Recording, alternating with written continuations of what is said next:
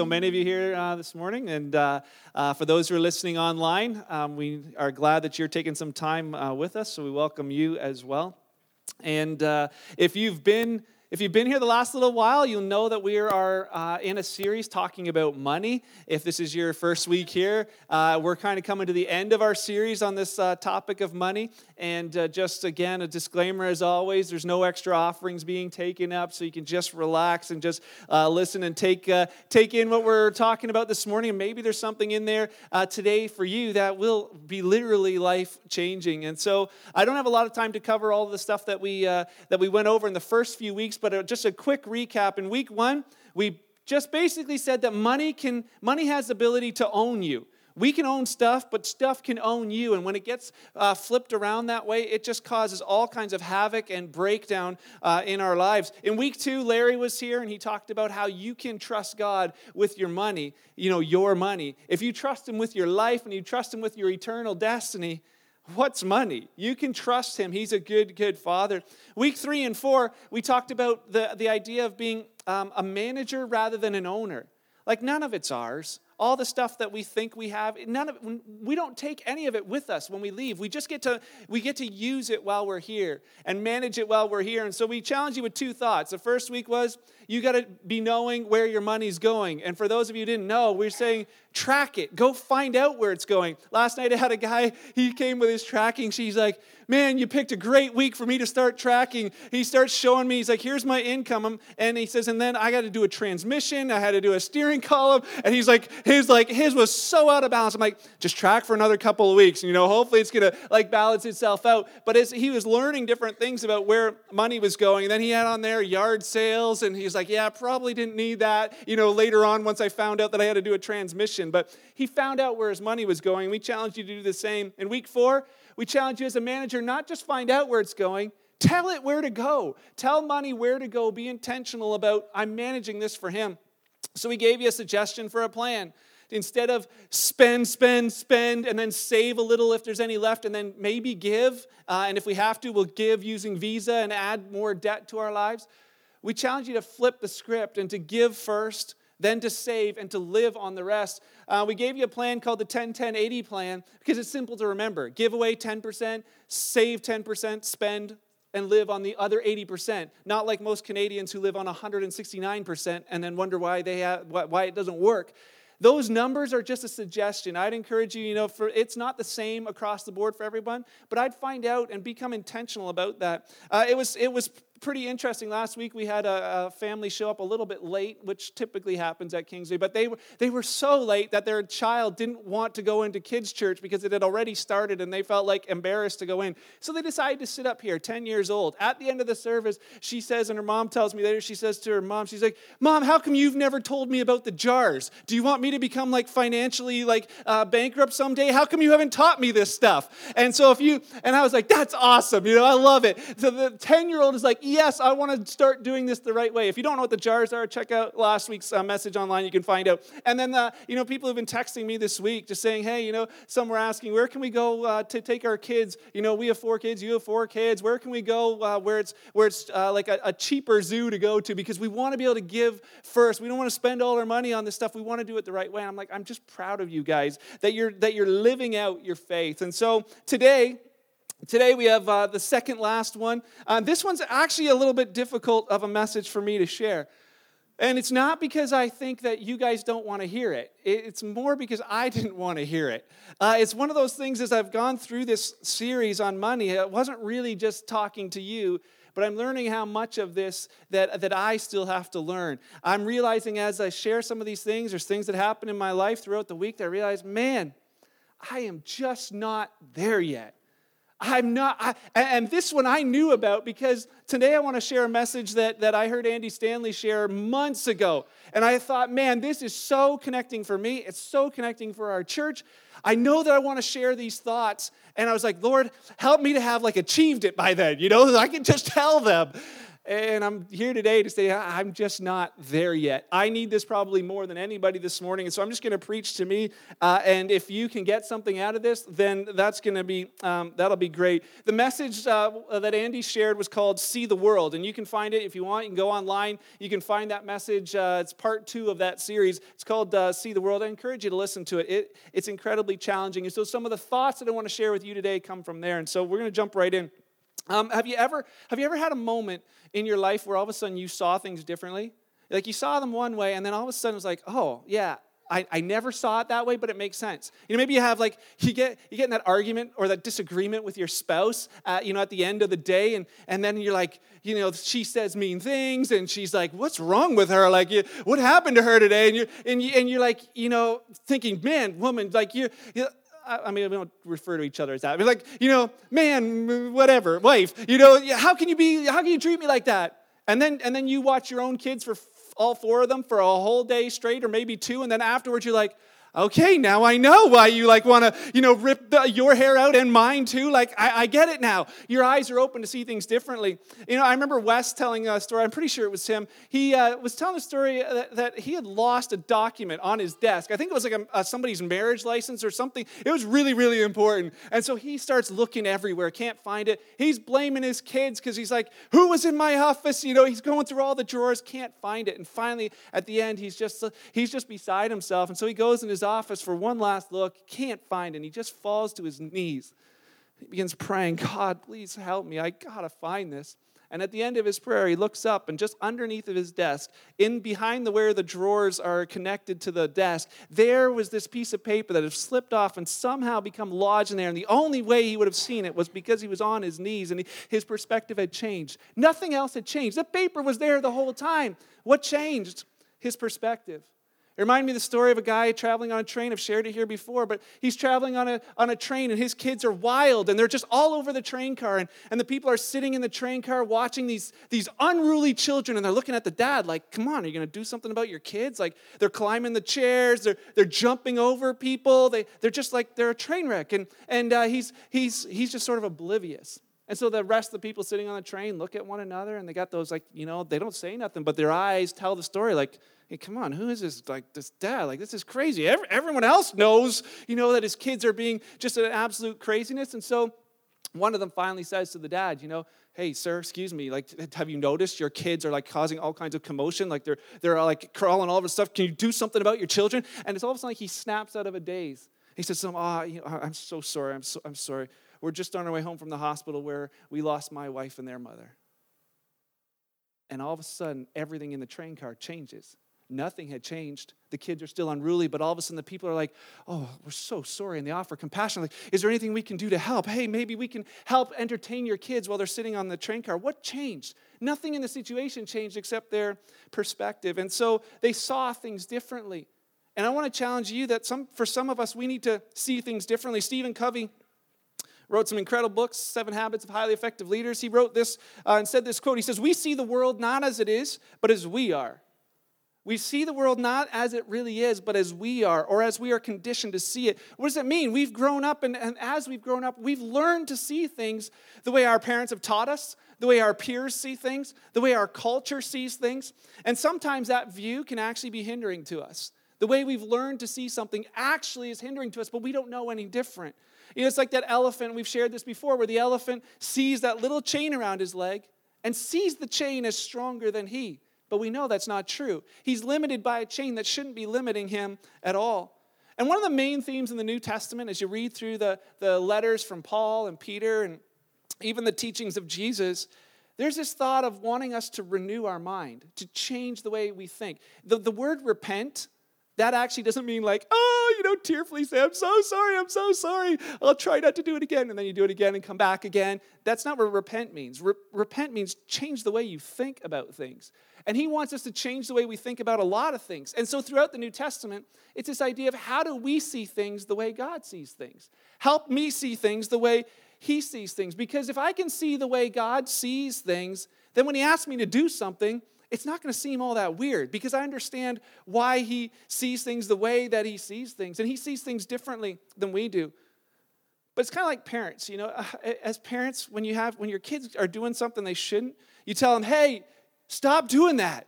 And then they ask that question, why? And you respond with, because I said so. Yes, you all went to the same parenting school as me, right? And for those of you who are going to be parents, that's it, right? Because I said so. We experienced this week. My kids, we were at my in-laws' place, and we were just hanging out, and the kids, they were with their cousins, and some of their cousins are a bad influence on them, namely the youngest one, like Adrian. So he's out with Max and Finn, of course, and they're out in the garage, and one of the kids runs in and says, Dad, the kids are cleaning the gator, their little gator thing. They're cleaning the gator with something they found in Paca's spray cans, and we're like, oh boy. So we run out there, and it's just it's like lubricating diesel fuel thing, whatever. It's this white, sticky gunk. And so they had sprayed it all over the thing, and they're like, hey, we're cleaning it, Dad. And we're like, that's not cleaning. I'm like, you're not supposed to go into the spray cans. And they're like, why? I'm like, just because I said so, right? And we take the can away. I'm like, oh, how am I going to clean this? And water and soap, this stuff it's still on there. It is that, just whatever.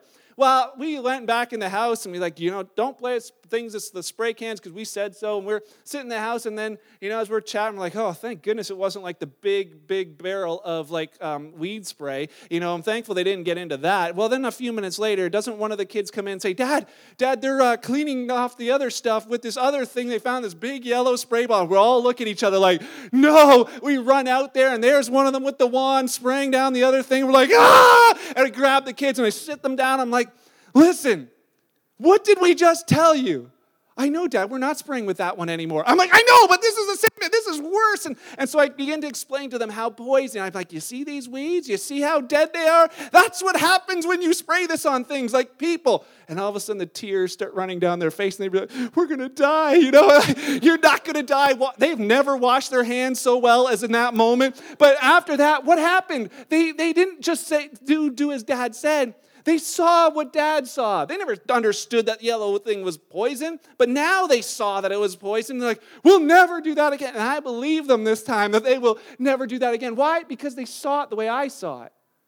And we all have a heavenly parent, a heavenly Father who says, I want you to see it the way I see it. Because if you would see what I see, you'll understand why I say things and why I want you to do or not do. For instance, if we would see things like sex the way God sees it. And he says, hey, just wait till you're married before you have sex. And we're like, that's not cool and that's not fun. You're just like a cosmic killjoy. I just want to do what I want. And he's like, no, actually, you don't really know that what you think you want is later on down the road, it may not be. And I'm pretty sure it's not going to be what you want. You're going to have all these trust issues and mistrust issues you never would have had before. You're going to have all these awkward conversations with your spouse someday that you never would have had to have before. There's all these things. He's like, would you just see it the way I see it? Would you see marriage the way I see marriage? That marriage is meant to be not one person dominating the other, but this race of mutual submission. That it's not like, wives, submit to your husband because it's in the Bible. It's like, submit to one another out of reverence to the Lord. If you're getting married, learn this quick. That thought of saying, be the one to say, hey, hon, what do you want to do? Oh, no, what do you want to do? No, I asked you first. Oh, man, well, okay, but next time you get to decide. Okay, well, next time, but this time you get to decide. Hey, how about you go first? Hey, how about we do what you want to do? Can you imagine what that would be like? You're thinking, that'd suck, I'm never going to get it because nothing's going to go my way. But what if you were married to someone who was always out for your good and for your best interest, and they know that you're always out for their good and for their best interest? Doesn't it make sense that marriage would work that way? He says, I just want you to see it the way I see it. And so Jesus, he often, like Scott said, he's actually the best representative of how we know what God thinks about things, what God says about things. Jesus said he often claimed that he was one with God and got him in all kinds of trouble. He said things like this, John 14:9, if you've seen me, you've seen the Father. He said things like this in John 10:30, I and the Father, we're one. In Colossians 1, Paul wrote to them and said, the Son, he's the image of the invisible God. You want to know what God looks like? Look at the Son. In John 12, John writes that Jesus said, I only speak what I hear the Father saying. You want to know what God says about things? Listen to what Jesus said about things. I challenge you to read through the Gospels and just ask yourself, what can I learn about the Father from the Son? You'll be amazed at what you learn about God just by reading about Jesus. Well, Jesus, he came and he told these stories. And today we're going to learn something about what God thinks about things in our life. As he was, you can turn to Luke chapter 16. If you're on your way there, you can find it in your YouVersion Bible app. I encourage you to go there. It's a story you probably have not heard before. I know it's one that's not, I've read it many times, so I've never spoken about it before. But Jesus is talking to this group of people. In Luke chapter 15, it starts. All these people are hanging out, and he looks at the crowd, and he realizes, we got a whole bunch of different types of people here today. We got some tax collectors. And then we got like sinners who are not quite as bad as the tax collectors. And then we've got women and children, and we got some religious people hanging around the perimeter. And so he begins to tell them these stories. He tells them 3 really famous stories. He tells them the story about this sheep that got lost. Maybe you've heard it. There was 99 or 100 sheep, and one got lost, and he went to find it. And then he tells a story about this coin that got lost, and a woman sweeps her whole house looking for this little coin, and then she throws a party when she finds it. And then he tells a story about this son who's like, Dad, I wish you were dead because I want my inheritance now. And then he goes and wastes it on prostitutes, and he comes home, and the dad just wraps his arms around him and loves him, and they're like, that's it. The Pharisees and the religious people at the back, they're like, man, how... He's telling the story about us. Like, we're the bad guys in the story. We've had enough of your stories. It always ends up, every time you tell a story, we look bad in front of these crowds. And so they begin to wander off. And then it says this in Luke chapter 16. And I love this thought because Jesus begins to tell them. He's got more to tell them. He was just telling them there, hey, this is what God thinks about sinners. He has one more thing he really wants them to know. This is what God thinks about another topic. But instead of saying, hey, I want to tell you what God thinks about money, he doesn't. He just starts telling the story. And it says this, he tells it to his disciples. So the disciples are like still hanging around. The Pharisees, they're ready to leave. And Jesus, loud enough so they can hear it, he says this. He says, there was a certain rich man who had a manager handling his affairs. And one day a report came that the manager was wasting his employer's money. And as they're wandering away, they hear the sound, a manager wasting his employees. Wait a second. Hey, that's us, These guys were rich, these Pharisees. They were rich people. And they're like, wait a second. He's going to tell us about a manager who was wasting people's money. Well, that's what we experienced. We all of them would have had slave managers who were managing their money. They weren't sure if all the money was being used the right way. And all of a sudden their ears prick up. Maybe he's going to tell us something we can actually use for the first time. So they stay around, they listen. And he begins to tell them, this is what God thinks about money. But we have to ask ourselves that question. Do you really want to know what God thinks about money? Do you really want to know what that perspective, his perspective is on it? Because it's one of those things that's like the moment where Wes sees the paper. It's like the moment those people on the train.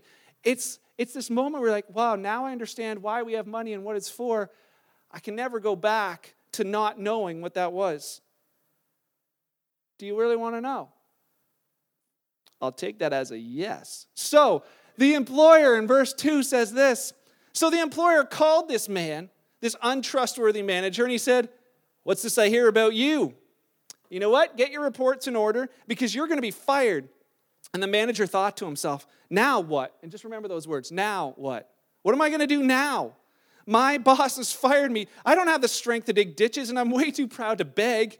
He says, I know how, and I just put in there what to do now. I know what I'm going to do now. I know what I'm going to do now to ensure that I'll have plenty of friends who will give me a home when I'm fired. He says, I know I've got a little bit of time. I've got a little bit of opportunity to secure my future. I have a little bit of time to do something. And he says, I know what I can do now that's going to help me later. And so in verse 5, it says, he invited each person who owed money to his employer to come and discuss the situation. So he asked the first one. He says, hey, how much do you owe him?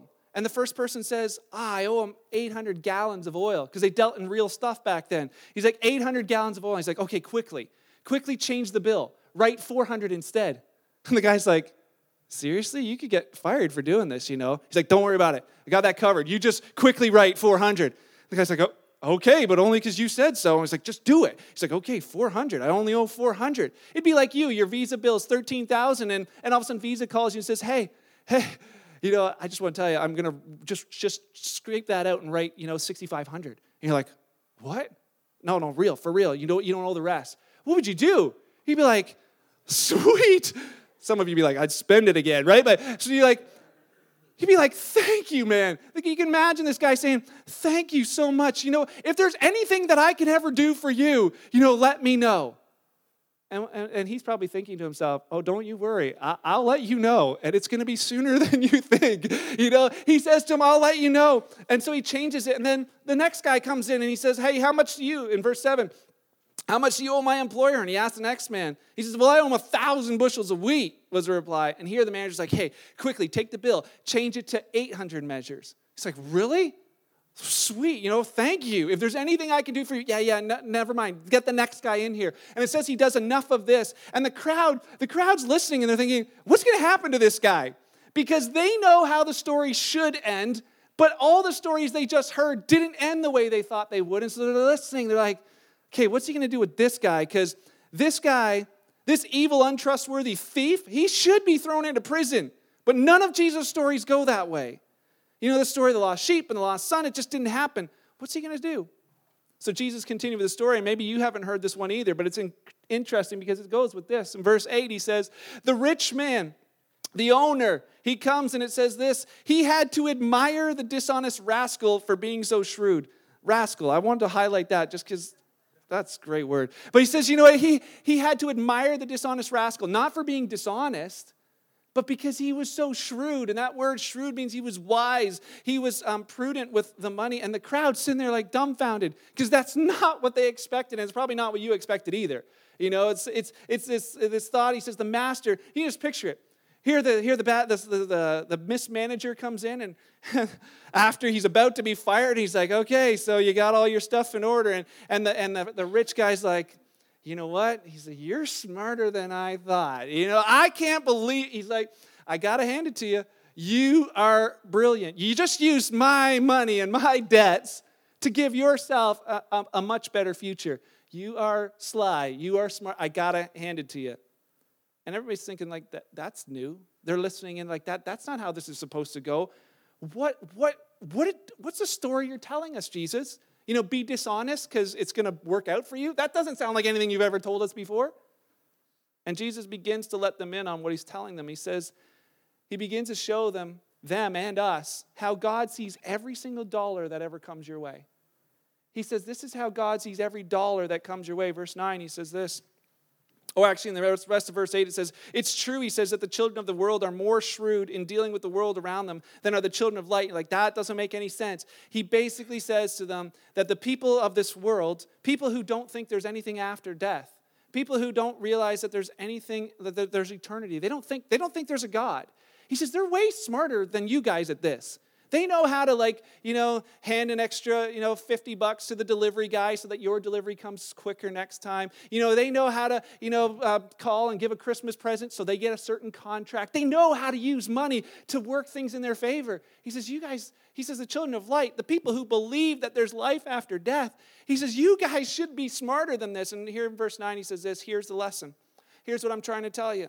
He says, use your worldly resources. Worldly resources, the stuff that you have here. What do we use the stuff that we have here for? Two things. To benefit others and to make friends. To benefit others and make friends. And then he says this, then when your possessions, when your worldly stuff is gone, when you die and you check out of here, he says those people will welcome you to what? An eternal home. He just flips the script again for them, saying it's not all about here and what happens here. It's bigger than that. When you die, will there be people welcoming you into eternal homes because of what you did with what you had? Three things real quick. God sees money as a tool. You can write these down or you can listen to it again later. God looks at your money as a tool. When we look at our lives and we say this question, when we work so hard and we invest, our question is, what will I have to show for it at the end?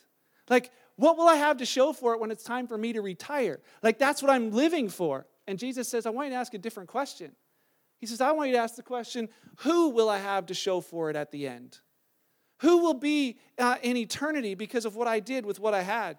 And I'm not telling this because you guys got to level up on this. I'm actually so thrilled to be a part of a church community that understands this so well. There's people who realize that their money and their stuff is a tool.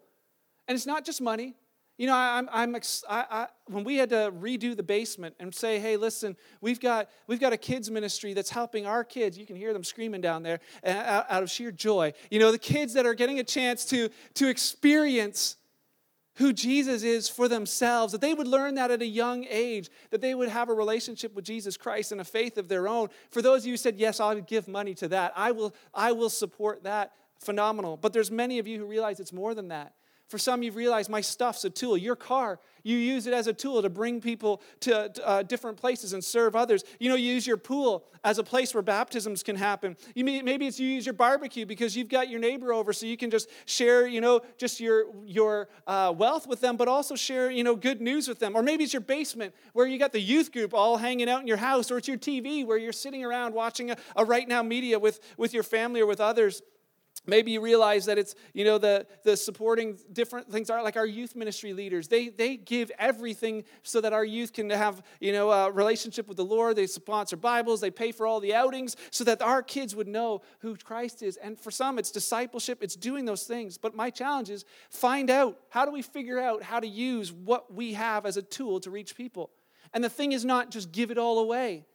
Because you need to have a car, so how do you use it for Him? You got to have a house. How can I use that for Him? What do I have? What do I have that I don't need and maybe I'm not using? Could I turn that into a tool that helps others? And that's what Jesus is saying, that He sees all of the stuff you have as a tool. How do you see it? God sees money not only as a tool, but as a test. The stuff that you have, it's a test. What are you going to do with it while you're here? Because it's not ours. We don't take it with us. So what are we doing in the time that we have it in our hands? See, he says this, we've all been given a little bit. If I can, in the verse it says this, verse 10, if you are faithful, if you're trustworthy in little things, you'll be faithful in large ones. He says, but if you are dishonest or untrustworthy in little things, you won't be honest with greater responsibilities.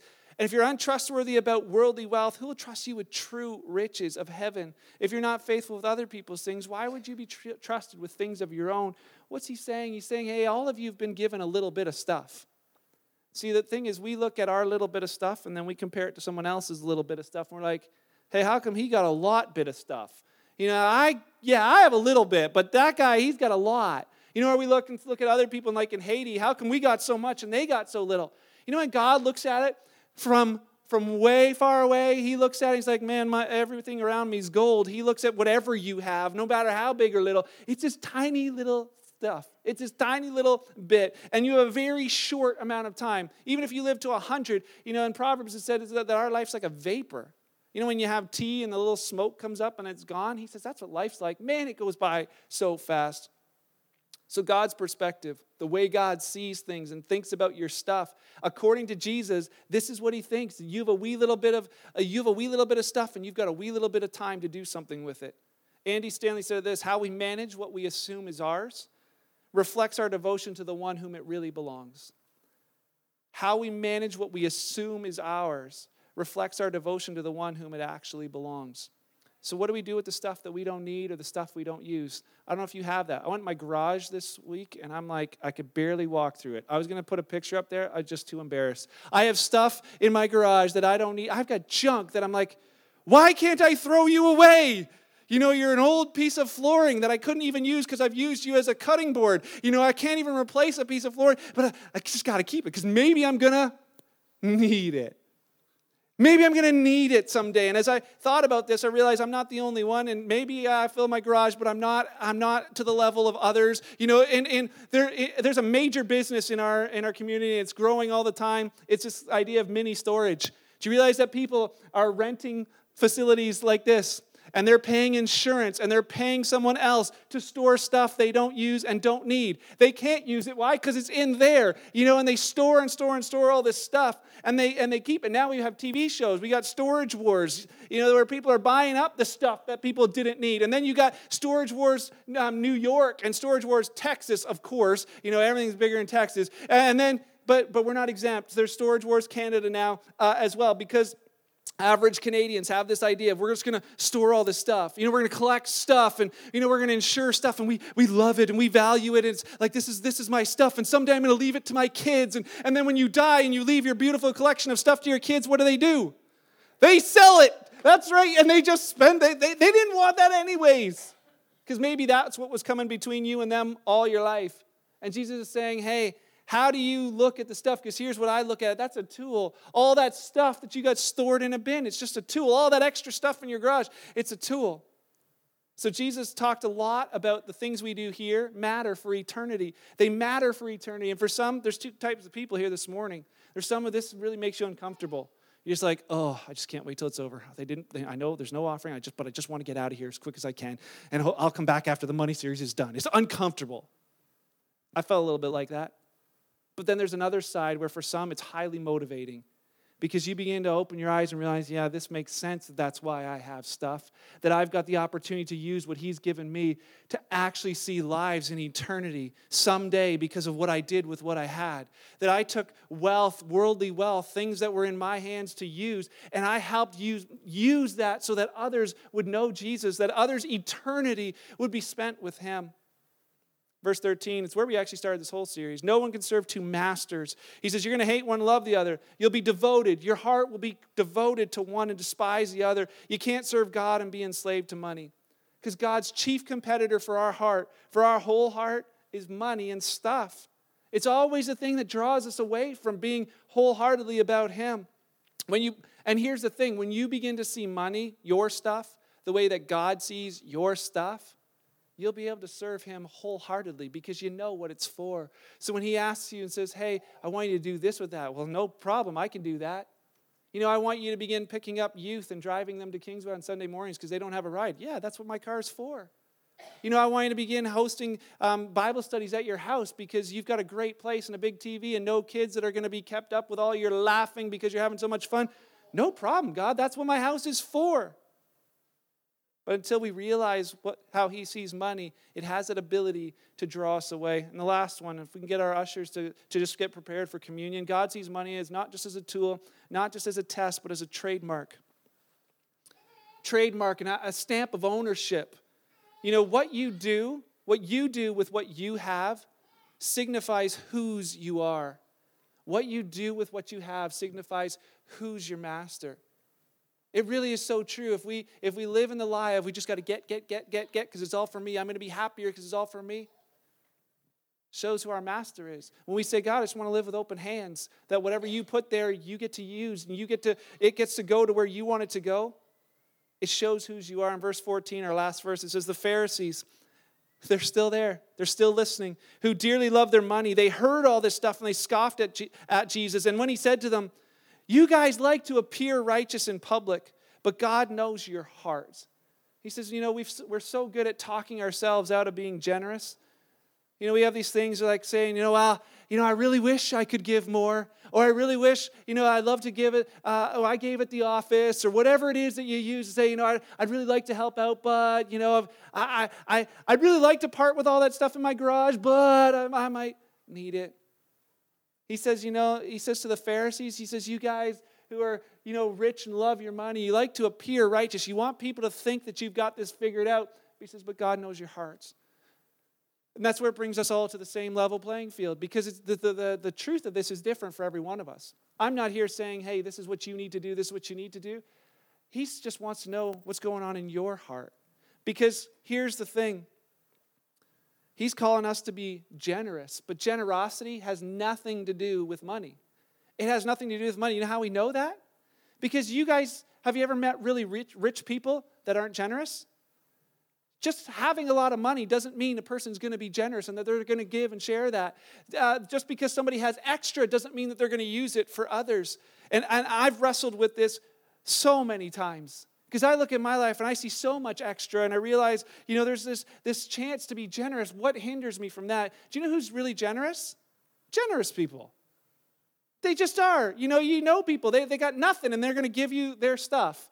And you're like, wait, but you don't even, how can you do that? No, it's fine. Good. It's good. I only got 2 shirts. I'll give you one. Sure. Whatever it is, they're just so generous. You've seen people with lots of money who are generous, and we've got people here like that, and it's phenomenal because generosity doesn't have to do with how much you have, but how you use what you have. And so as we close this part today, I think there's a part in this for each and every one of us, that for each and every one of us, we can grow a little bit in this area. And the thing is, The question is, what can I do now that will matter for eternity? We're not going to give you the opportunity to do something now. We're not going to pass an offering plate and say, here you go. You can get that, alleviate guilt if it's there, or you can just automatically respond and you can do something now. I want that to sort of sit with you for a while, because as it sits with me, then Monday and Tuesday and Wednesday, when I see and I have that thing, what can I do now? What can I do today that might bring someone into eternity? Here's our last thoughts.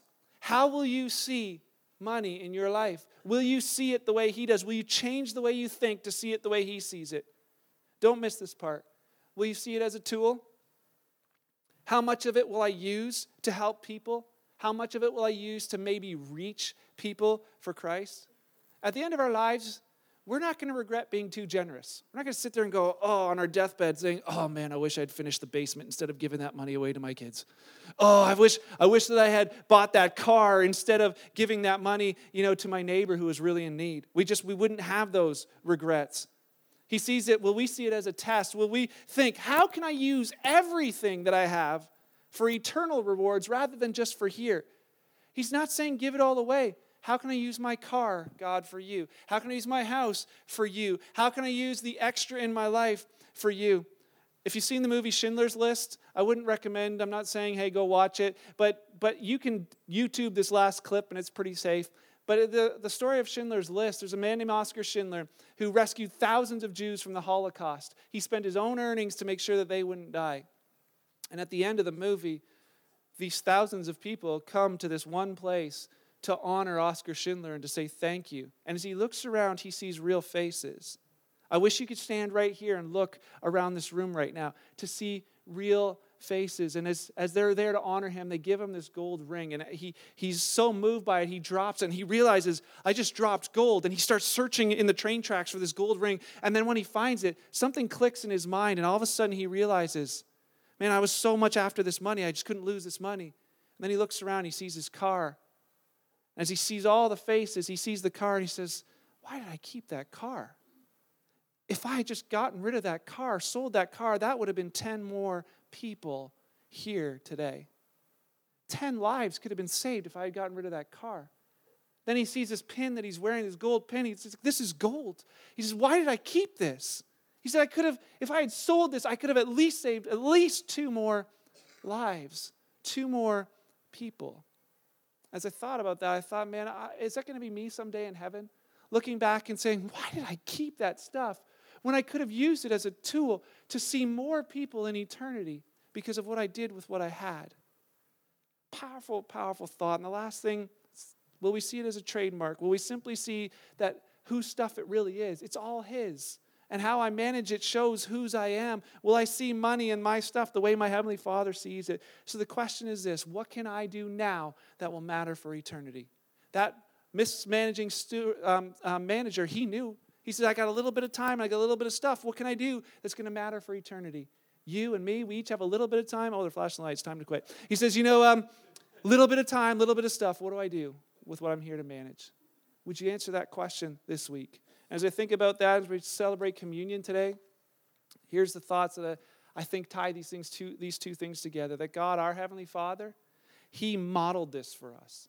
He showed what it was like, to so love the world that He gave. That Jesus demonstrated that He gave us His sinless life, His perfect, His deserving of punishment life. He gave it on the cross for us. He gave all. Why?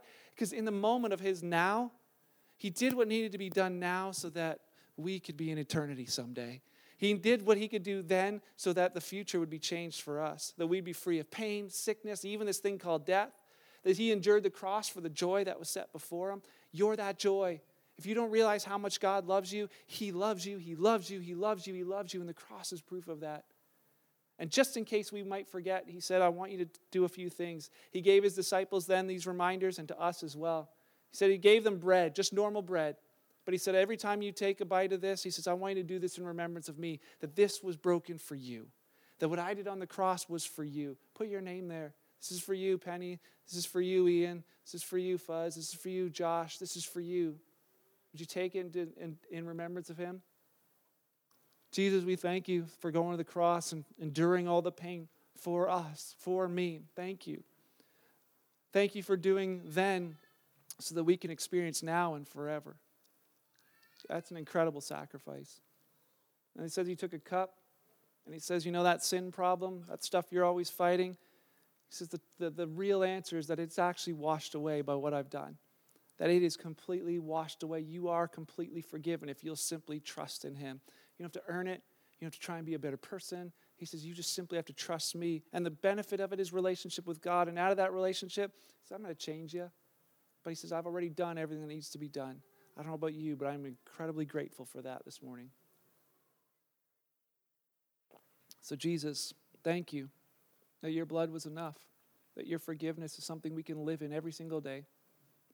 There's so many people around us that are without hope. Help us to go out this week. Would you challenge us? Holy Spirit, would we hear your voice clearly? Just a question, what can I do now? What can I do now that could change eternity? Father, thank you for the amazing stories that we may hear on this planet, but that we'll definitely hear in eternity because of what we did with what you entrusted to us. Help us to be great managers of that this week. It's in your name we pray. Amen.